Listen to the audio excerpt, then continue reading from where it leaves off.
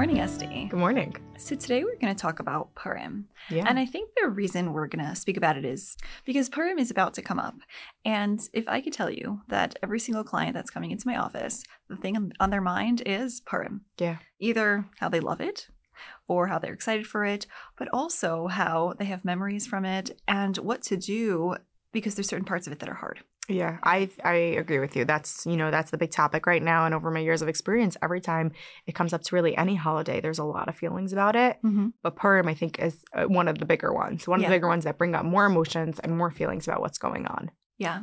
It's funny because when we think about like other Jewish holidays, like they're longer. Like Purim, I would say, is pretty short. It's one day. It goes by really fast. It could be like 3 days, though, because there's like the fast day first, then Purim, then the Shushan Purim. So like kind of feels like a 3-day package because you have your kids home for 3 days. Right. For people that have their kids home, that's how my mind works. Yom Tif is now as many days as you are home. Pesach is 7 weeks. I'm kidding. Pesach is forever. Exactly. Yeah. So it's sort of like. But it's the shorter ones. It's the shorter ones of the holidays. Things, like it's the shorter ones.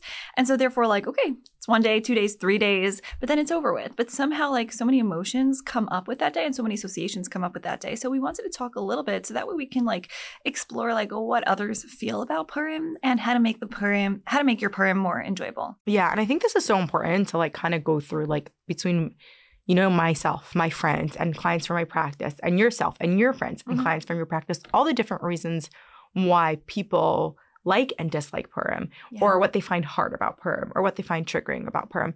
I think it's so helpful because I think that people might be suffering and they don't know why. They just know that they don't like it or they just, something's unpleasant or they're just in a bad mood, but they don't actually know why. And when you know why, you already have half the answer. Exactly. Because you know what you can do about it or what not to do about it, but at least you know what's going on for you underneath. Right. There's something so powerful about naming it and labeling it.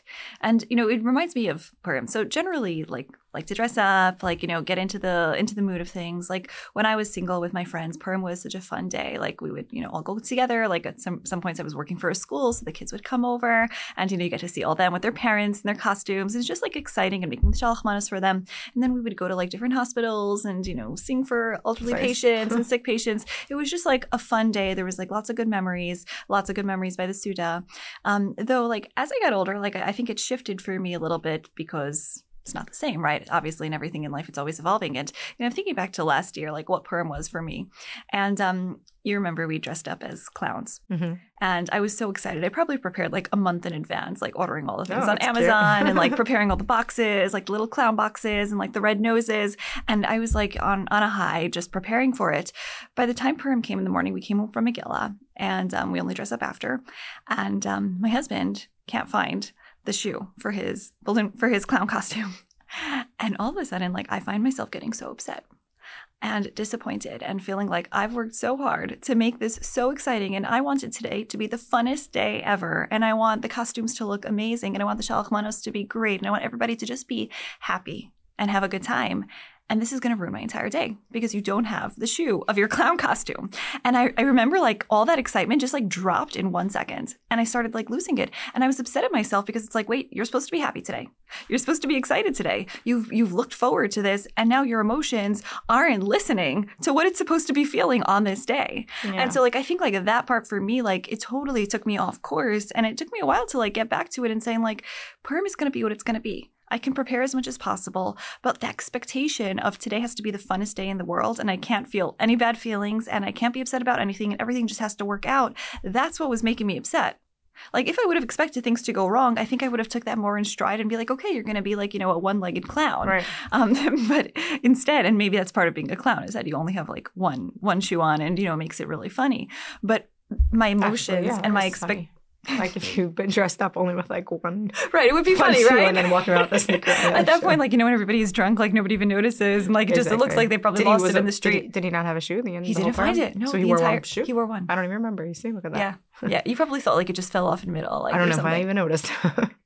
Right. Nobody's really noticing. Nobody cares. Exactly. That's the lesson of life. But it's for the picture, right? We want it for the picture. But I think our expectations really, really set the bar so high that if it doesn't happen, we're then really disappointed. Yeah. I think like disappointment, like that feeling that comes up for people is hard. It's hard to, manage your expectations versus what Purim was as a child and what it is as an adult and how it's changed. And depending where you are in your life, if you are, post high school or you just got married or you just have kids, like they're all transitions. And I think like holidays mark that. Like, oh, last year I was doing this. And last year was so fun because we did this, but now this year I happen to be sick. Or, you know what I mean? Let's say someone who's pre and post married, like someone could be like, oh, last year I was married and this year I'm divorced. So like, it's kind of like a remembrance of like the different stages you were last year or the year before. And people could be disappointed of where they are in life. Yeah, it's like a comparison. Like it reminds you, like we always are reflecting back and comparing. Last year at this time. Right. 2 years ago at this time, we did this and this and this. And, now I'm struggling with this. Right. And, the thing is that like Yontif is always a time to compare and contrast to like what was and what is now. But it's also that our memories aren't always accurate. What we tend to think about things in the past as being a whole lot better than they actually were. Right. Like because we don't really remember things. We remember our feelings about things, but the memories, like over time, things become better. And so therefore, like when we're comparing, it's not really an accurate evaluation between the two. And so even if Purim was amazing last year, or even if it was not amazing, we're going to remember it as it was amazing or it was better than it was.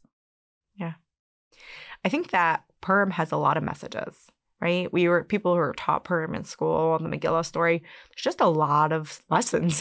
There's a lot of messages that were taught, and some of them may not resonate with somebody, and some of them may struggle with some of those messages that are taught. Yeah, like there's just first of all, like Esther is like the savior. How in a sense of like that a woman has the power to save everything. And I think they also talk about her modesty, right? Yes, a lot. So that's about like that. then like take it in religious institutions. Then like, oh, look at her modesty. Modesty will save you. Modesty is what saves you. Modesty. Yes. Modesty. So there's a lot of society pressure or religious pressure there. Yeah, there's also like the bad guy. Like at the end of the day, he gets justice, because Haman is hung, and Vashti also gets killed, and so it's like the good people always prevail, and the bad people always get what's coming to them. Right, but we don't always see that in life, exactly. And that can be hard. Right, I think like there's also like this aspect of like it's not what you appear to be. Like everything is like a facade of like you're in a costume, but like who's under the costume, and like that's it's all about the mask. Yeah, and then people get to dress up as something, and that might resonate with people of wanting to be something different, right? This is a time where everybody's dressing up different. Everyone's dressing up funny. And then it might bring up for people like, yeah, who I am to the world is actually a facade. Right. Like it brings up the whole topic of like, who am I as a real person? Who am I presenting to the world? How do I want to be presented to the world? Right. And that's like a really, really like deep and complicated topic. And if someone doesn't even know that that's what they're thinking, but there's just like something's bothering them. Right. And then really it's this like huge complex conversation needs to happen of like, who are you as a person? Right. That's huge. And also like feeling split between like the person I show and the person I feel I am. Yeah. When I worked in Evolve, which was an intensive outpatient program for Jewish teens suffering from, alcohol or drug abuse or mental health issues, we would do different group processes depending on what was coming up during the year, right? And like any hospital, like when it's a holiday, you talk about holiday. So because it was Jewish, we talk about Purim. And I remember the art therapist doing like a mask activity with everyone. And these were the kind of topics I talked about when it came closer to Purim of like, who do you present to the world? How do you want to be presented to the world? What part of you is hidden? What part of you do you wish was hidden?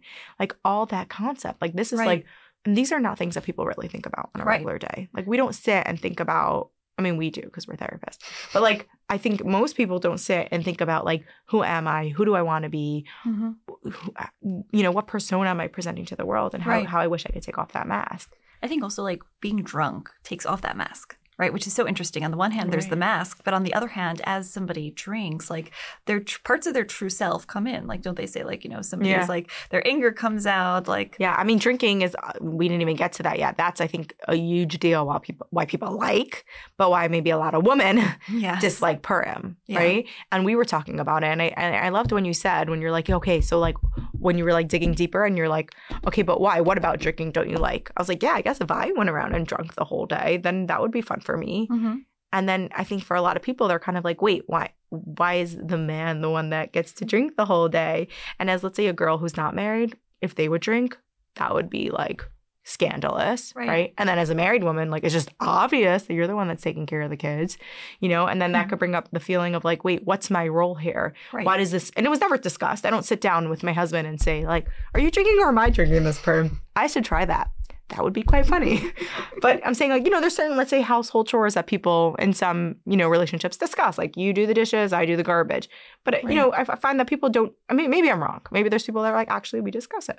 But it's not, I'm taking for granted that in the circles that I know, people are not sitting down like, okay, you're going to drink and I'm going to take care of the kids this Purim. We can swap next year. Right. It's just like understood. And I think that it could bring up for people like, what is my role here as a woman? Like that whole huge, you know, why is this gender, you know, inequality, or is this fair, or is this not fair, or who says it's supposed to be this way?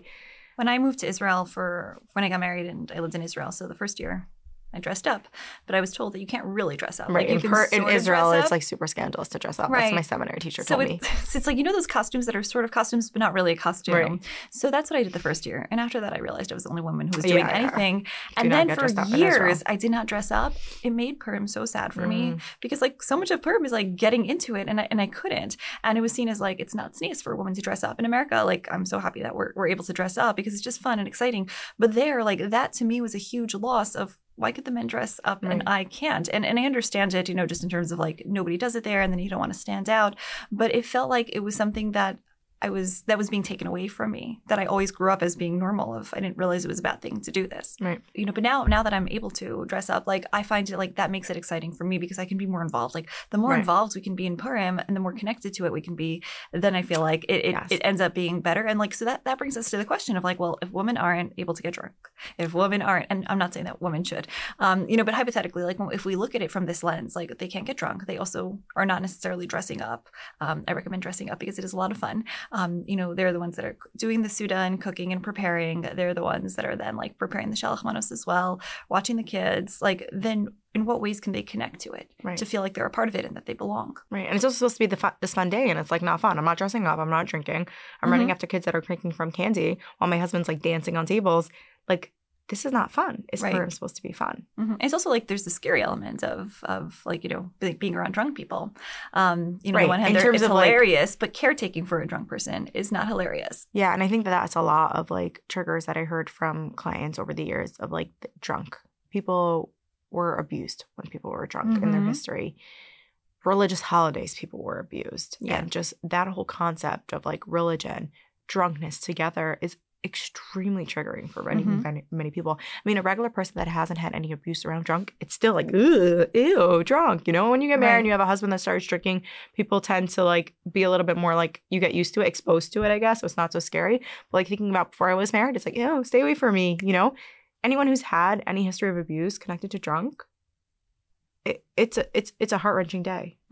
Anyone who has anything connection themselves suffering from an alcohol addiction or know a family member suffering from alcohol addiction, it's a heart-wrenching day. Yeah. No, for sure. Because like it's everybody around them. Everyone around them is drinking and drunk, and it's definitely going to bring back all those memories of loss of control and what can happen. And even if nothing happens, there's the potential for something to happen, and also there's the history where something that did happen.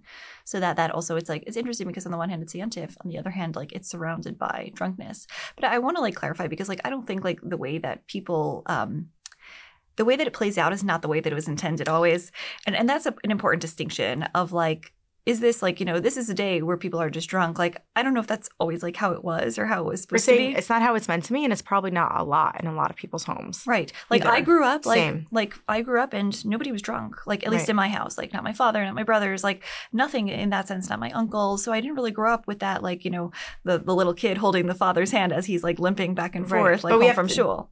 But I think today, most people, that's what's happening, even if it wasn't meant to be. And that's not the day. The holiday isn't meant for everyone to go around and be drunk. That's not what it's meant to be. And it's not how some of us grew up, and it's not how it is in some homes. I think most it is. I mean, like these yeshiva bachrim going from house to house, drunk like crazy. Like when I have a child that age, it's probably gonna be really hard for me to these kids are like, 16? Yeah. Younger? And they're going around drinking. Like that's crazy. Yeah. So yeah. That's a good point that you brought up. It's not meant to be, but the fact is, it is that way. I think in most places, and that's why it's so hard for people. Yeah. I mean, I've just had this memory of like when Erev Shabbos was Purim. And so therefore, like most people go into Purim drunk. So I remember like being in Rehavia, like we had like a simcha that week. And so we were going to the simcha hall. And I remember walking through the streets and on every single like, sidewalk corner, like there was just like another guy throwing up and another guy just like laying there. And it was like on the one hand, like, oh my goodness, this is Shabbos. Right. But then again, like here they had such an amazing day for themselves. And like this is how they're going into the weekend. Like it happens to be, I love Friday Purims because it's just so much shorter. Mm. So I find like it's more contained. Yeah. And I think that like that for me, at least is something that works. Like if I can contain that day, right? Because the day is like all over the place. There's, let's say, kids cranky from candy. There's people coming over the whole day. It's having to go visit all these people on the list. It's drunk playing into the factor. It's the long Suda at night. It's late bedtimes. It just gets overwhelming. I've personally found over the years, the thing that works for me is to try to contain it. So if that means midday when it gets a little quieter, instead of running out to another person, putting the kids for a nap or putting them in front of the TV for a little bit and having a little bit of downtime and just like, okay, clean up the house, lay down in bed, look on my phone for a little bit, relax, and now I can go on to the Suda. Right. So I remember one year that we just didn't do that at all. We were just running. I collapsed by the Suda already. I was like, I want to go home. My husband's like, well, it's 5:30. We didn't even eat yet. And I was like, no, I want to go home. So I find like containing the day, structuring the day, coming up with like a clear set of like, how is today going to look?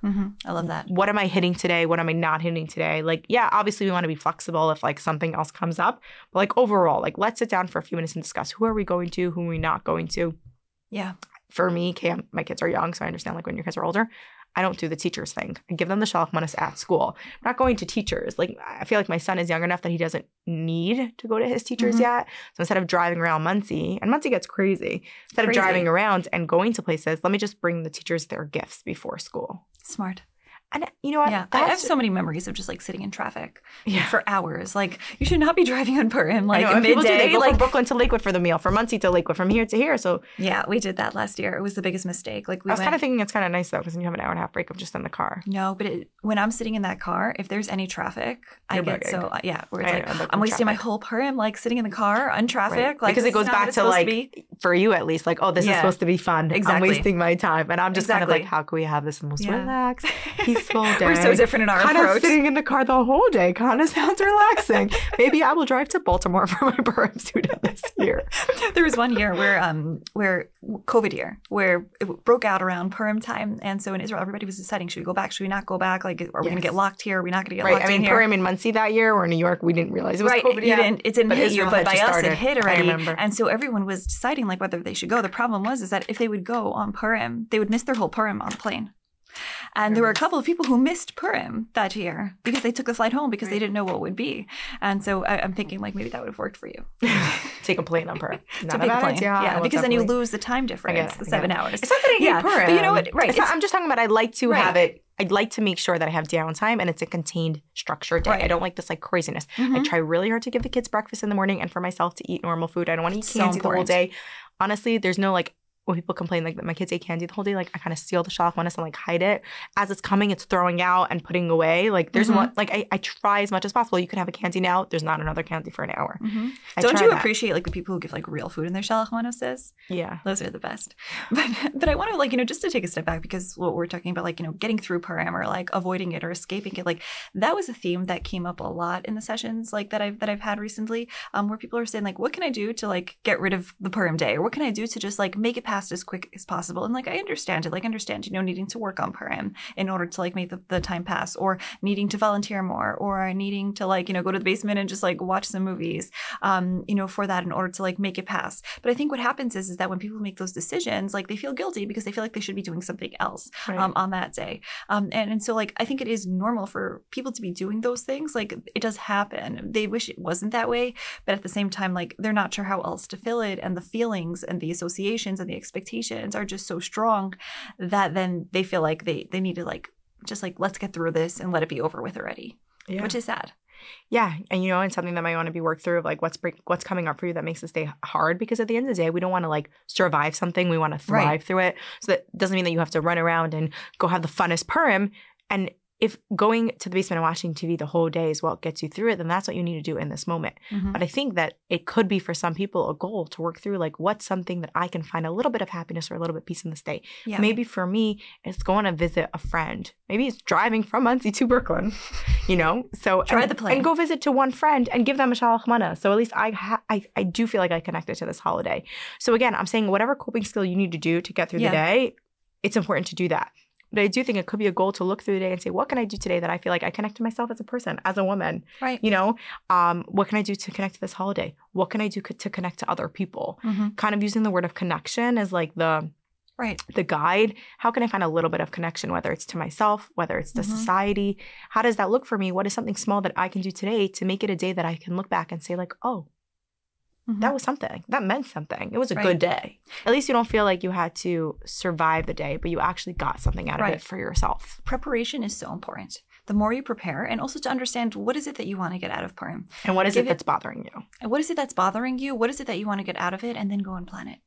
Like, and do something about it. So that way, prepare. The better off you go in with the right mindset, the more you're going to the likelihood of that the day is going to go much better for you. Right. Because for an example, if you realize that drunk men are what's really hard for you, you might want to go to North Miami Beach. There's barely any drunk men there. I was there one year for Purim. I was like, where are the men? There's no yeshiva bachram. There's cute little families going over to each other. And I was like, what is happening? So if you can dig deep and find out what really bothers me about this holiday, then maybe you could prepare for something that can help you. I think for me personally, like, what is the hardest about Purim? And, you know, in general, I do really love Purim.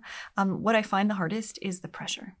And I think the pressure is, like I said earlier, of like the expectations of like getting the most out of the day. Like, it has to be fun, it has to be happy, it has to be exciting. But I think it's also the pressure of like, this is a day to daven, and you have to like get the most out of davening. So if the day is so busy, how am I also having time to daven? And how am I also having time to say mincha and to say tehillim? And a lot of times, like, I don't get to any of it. And like letting go of I should be doing that, or the pressure in terms of like everything being like amazing. So let's say in terms of like having pictures. Everybody is posting their pictures, and it's like, oh, that family looks so cute, and that family looks so cute, and they look so happy. Good pictures this year.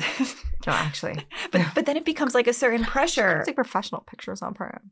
Or you do it the day before Purim. You don't have to do it on Purim. That's a good idea. See? When you brainstorm, you see how new things come up. No, because if you make a list of like, what do I have so many pressures. I want to daven. I want to go to my friends. I want to dress cute. And you sit and you actually think about it and write down your list.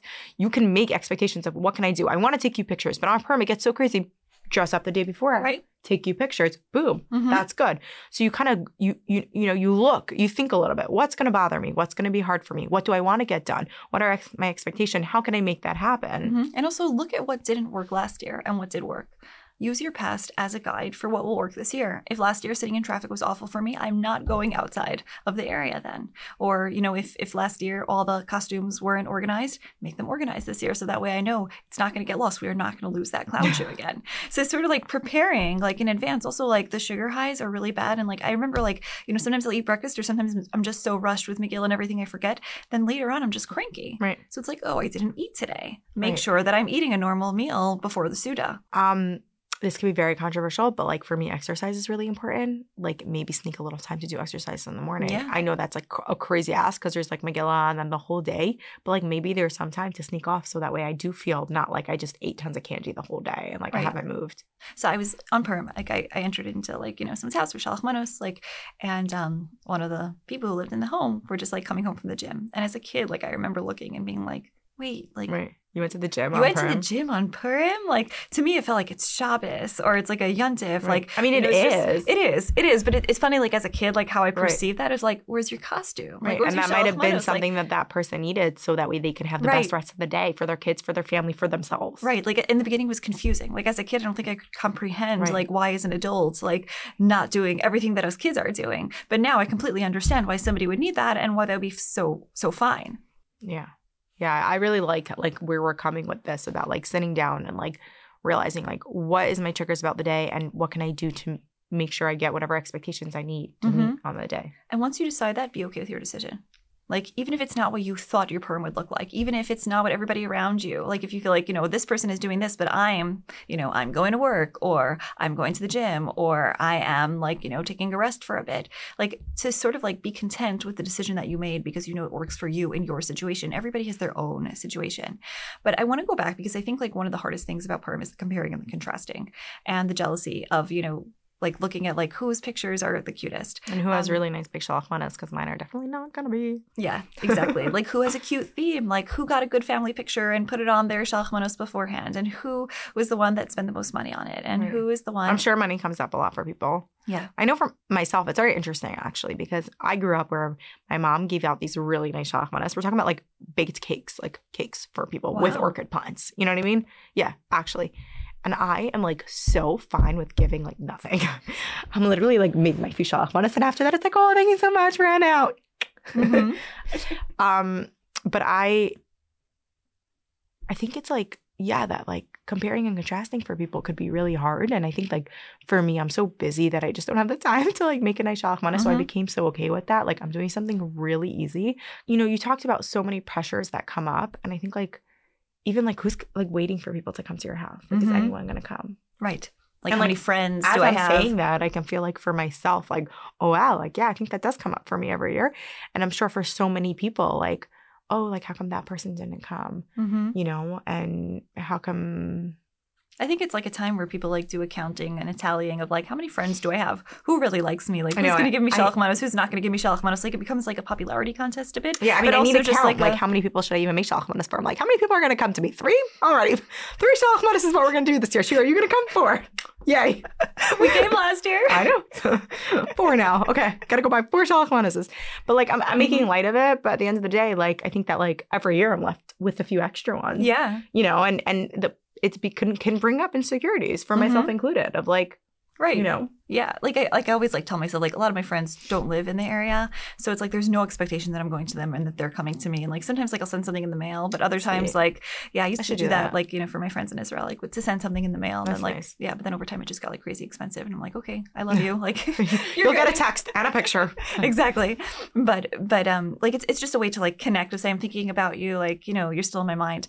But I think like with the locals, like that's the question of like, who am I sending to? Who am I not sending to? Like it becomes like accounting and just like a reminder. Like in high school, it was definitely like that of like everyone like brought their shalach manos like 2 days before. And it was like, who's going to get, who's not going to get. To school? Yeah. You didn't go to people's houses? We went to our friends' houses. No. I don't know if Brooklyn's different than Muncie. Why it's too hard to get around in Brooklyn? Well, you can't give to 30 people. You can't drive to 30 houses. Well, you went to school 30 shalach manoses? A lot of times, yeah. Really? Everyone did that? Well, not everybody, but a lot of people. We looked forward to like the end of the day to see how many we were going home with. Oh, it was so like nice. Who we could went carry to, like you know the most bags, and then you would go to a couple of friends. But if you think about it, if you live in Flatbush and your friend lives in Kensington, and your other friend lives in Borough Park, Muncie, like, everything's like to get there. Right, Muncie's not as bad, even though the traffic over there has gotten but crazy. Like back then it wasn't crazy. But you know, what one of my friends did last year, she just like texted like, "Hey, does everyone like want to come meet here?" Which I thought was nice. That's really cute. Yeah, but that's also like taking the privilege of having a friends group. Right. Yeah, so there is a lot about like the friendships, like so besides for like the drunkenness and besides for the costumes and the expectations. So basically, there is so much. There's so much that's coming up. On Purim. Yeah, there is a lot that's coming up, and like if you think about it, like it's 24 hours, not including the fast and not including Shushan Purim, but it's 24 hours. But within that 24 hours, like so many people's triggers could be hit upon. Right, and like you add not eating right, you add sugar. You add drinking. You add not sleeping right. You add having your kids home for 3 days. Yeah. And then it's Pesach coming up also. Everything trigger is blown, right? Anything small, any small little insecurity of like, hey, how come that friend didn't come to me? You add not eating, woo. You add not sleeping, woo. And suddenly something small can be so crushingly overwhelming. Yeah. Yeah. It becomes magnified. It gets more magnified than you would like it to be. And then there's the judgment of why is this happening to me? Like, what am I doing? What's going on? And so, like, there's feelings about the feelings that you're having. And before you know it, Purim can be a whole disaster. Yeah. And we don't want that. Right. We want to set myself up. Yes. For a day of success. So the theme of Purim and the theme of Adar is being happy and be besimcha.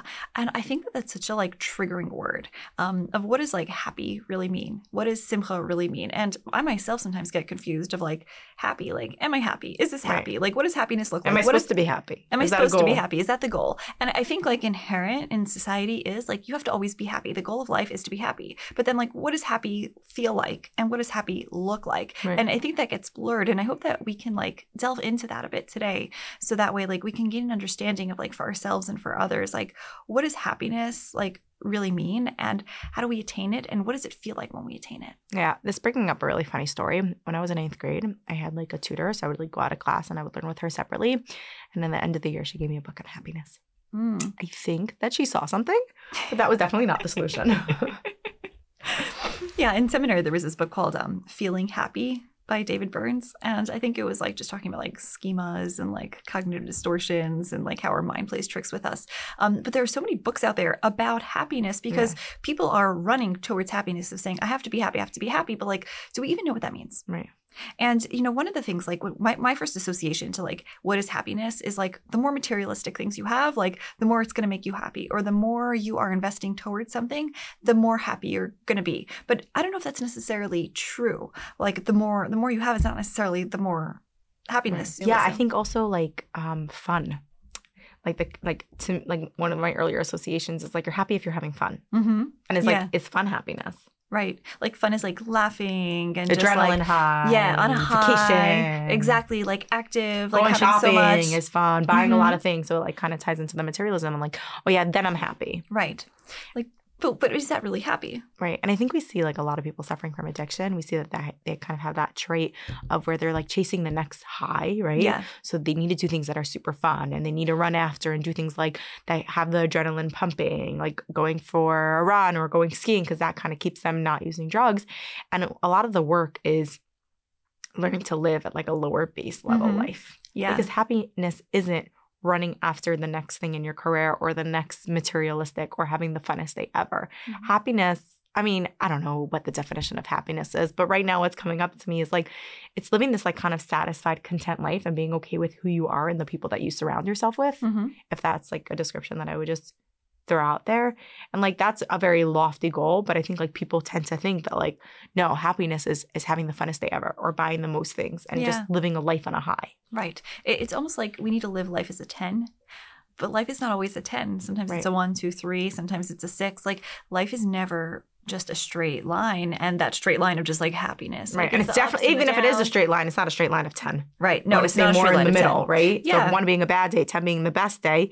Happiness is being able to slowly go kind of up and down without shooting up and down. Right. I sort of like want to obliterate the word like happiness just because like it's just too confusing. Like I think like with like happiness, like what does it mean? Like you said before, it's like satisfaction. It's just like a certain contentness. Like, and I think like, you know, obviously like life should be generally like neutral. And then there's some ups and a little bit of downs, but like it shouldn't be like so far from the center. Exactly. Like but if we're expecting it to be like a peak and like an extreme, like amazing things, like that's not realistic. If you want to live life on a 10, I think you're going to be really disappointed. And we're going to see that leading to people to using substances to make them feel a 10 because we're not naturally meant to feel at level 10. Right. Like some days are just we're supposed to have a good day once in a while that we feel at 10 if we do something really fun.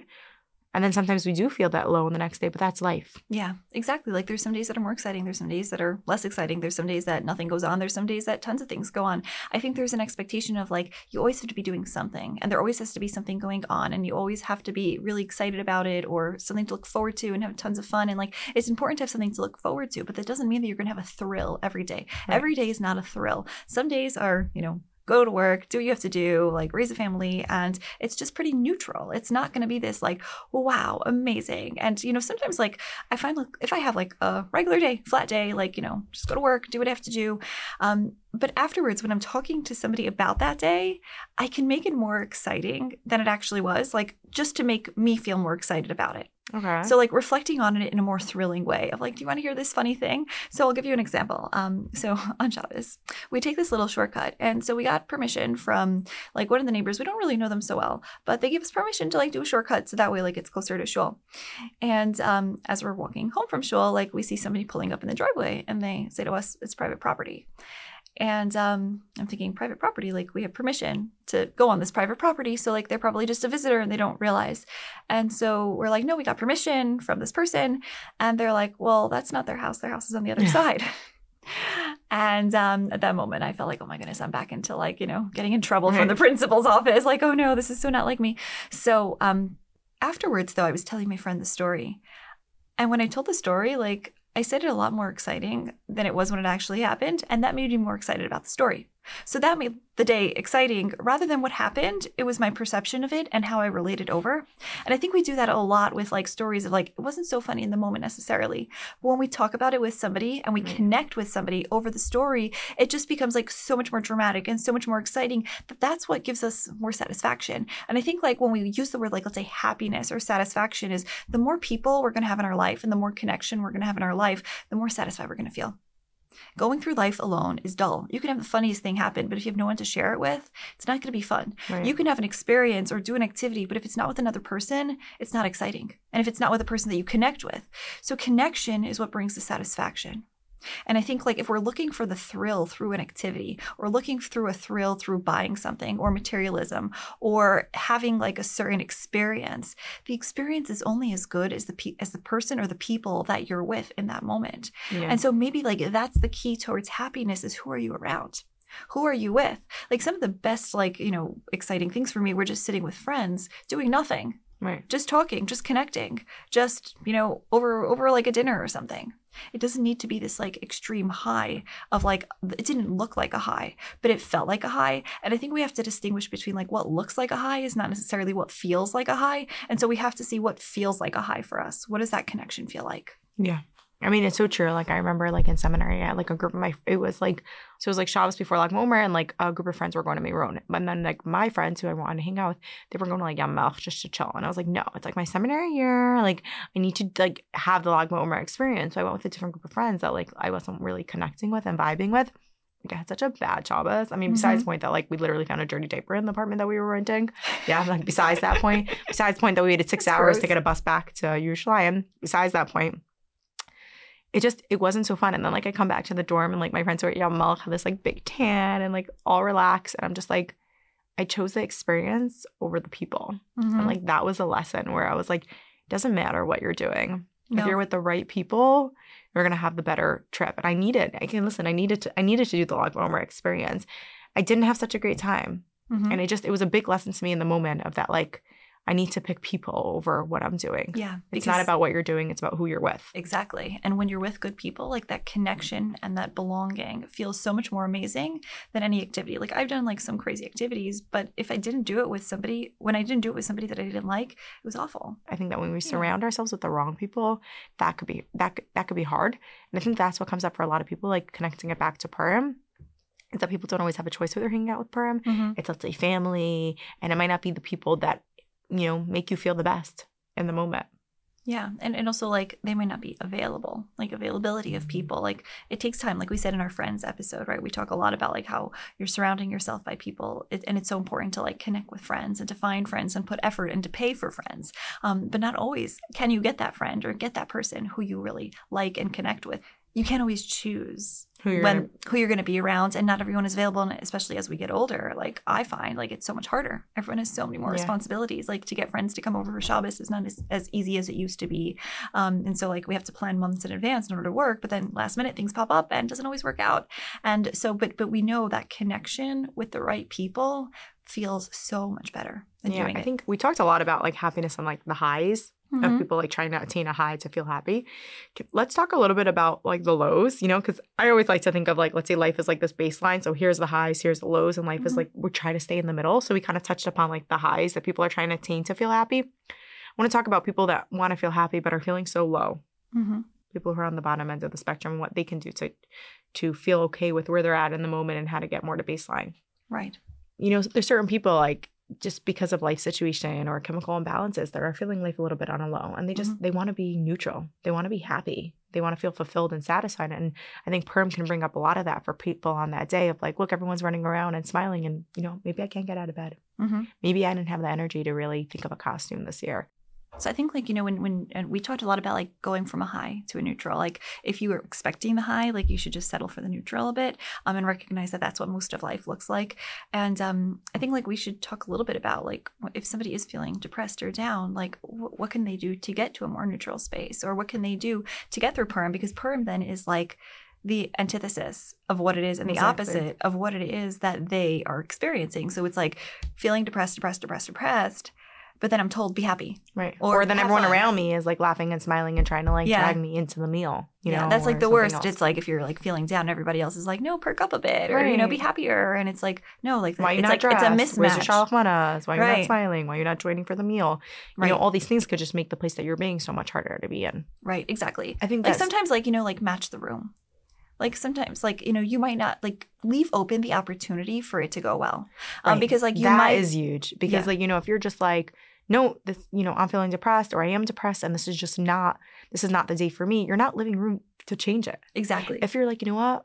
Yeah, maybe I didn't get dressed this year, but maybe I can go see what everyone's costume's like and just like be open to the space of like, maybe it will make me feel a little better to see like all my nieces and nephews dressed up. Right. Even if the depression stays, give yourself the opportunity for it to change. Give yourself the opportunity to think differently, to see something. Like you never know, like maybe even one thing will make you smile. One thing will make you feel like, oh, that's a cute costume. Right. Well, Or if you're that's a not cute- open to the possibility, then for sure nothing's changing. Right. Like that's it, because it all starts with ourselves and our mind. So if you're not open to it, we're not saying anything is going to change if you are open to the possibility, but at least you're trying, or at least there's a chance for it to happen. Exactly. Like keep your eyes open and also structure yourself in a way that you have opportunities. So plan to go out, plan to be around people, plan to do something that has the potential to work out. Right. So that way, like if it does, great. But it's almost like, you know, sometimes like with depression, like people are stuck in bed and they just feel heavy. Their body feels heavy. Getting dressed feels heavy. Every single task feels so heavy. And in that moment, like we can't minimize like how hard it is to just pull through mundane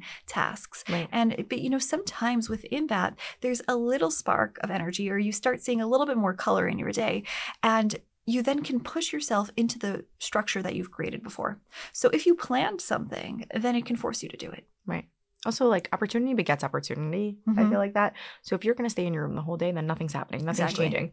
You go outside and you're like, you know what? I will take a 10-minute walk. You might then meet a dancing group of drunk boys, and that might bring you some joy for some reason. Exactly. You know, so you're giving yourself the opportunity to come across another opportunity. Right. You might say, you know what? Fine. I'll go visit that one friend that accepts me the way I am. And then when you're visiting that one friend, she might be like, hey, I'm going to a different friend. Will you come with me? But if you're going to stay in your room, then nothing's changing for sure. Right. I really love that because like I don't think it's just like if somebody who's feeling down and depressed, like, you know, for them to like take that approach. I think with everybody to take that this approach. is like a life approach. 100%. Like it's just like a life approach of like I'm gonna plan as much as I can and in the hopes that something is gonna hit. It's like, you know, playing darts where like you throw a bunch of them and you hope that one hits the center. So it's like planning a bunch of things and some of them are gonna make you feel great and some of them are not. But you're hoping that some will make you feel great. This is like literally like a life thing about the opportunity thing. Like even just I remember when I moved back to America from Israel and I was like, I need a job. And I wasn't finding anything I liked. I was like, you know what, just take one. Yeah. Because you're going to meet people from that job. So I took a job that I didn't like. And then that led me to meet people. And then I got a different job. But like, you just have to start somewhere. Right. You know, so this is with everything. Like, oh, I'm so bad at working out. Well, just go to a workout class. Maybe you'll meet a friend. Maybe you'll meet a new idea. So everything, like opportunities kind of just bring on new opportunities always, no matter where you are in your life. You just have to do the action. Like you just have to cross the threshold in order to allow it for you to be a receptor for it. Exactly. Yeah. And like in terms of like also like if somebody is feeling depressed as well, like and they're looking at everybody else and like they're constantly feeling like, you know, why am I not like that? Like why can't I be like that? I think there's like also just like a certain acceptance of like this is where I'm at now. Right. Like I've done all the I've done everything to give myself the most opportunities, but like I'm gonna meet myself where I'm at because if we fight ourselves or we fight our emotions at that moment, then it just makes it worse. And we don't want to escalate it. We want to like have a certain acceptance of like this is just what the day is gonna be. This is just what's happening. This is just how I'm feeling. I can't necessarily like do much to change it. We have to like have an acceptance while also planning, while also hoping for something to change. Yeah. That's great. Yeah. You know, so today we spoke about like happiness and how happiness is so confusing and how we can have like a different understanding of what happiness actually is rather than like what we've been told to think about it. Yeah, it was great. It was a great conversation. Thank you so much. Yeah. Alrighty. Bye-bye.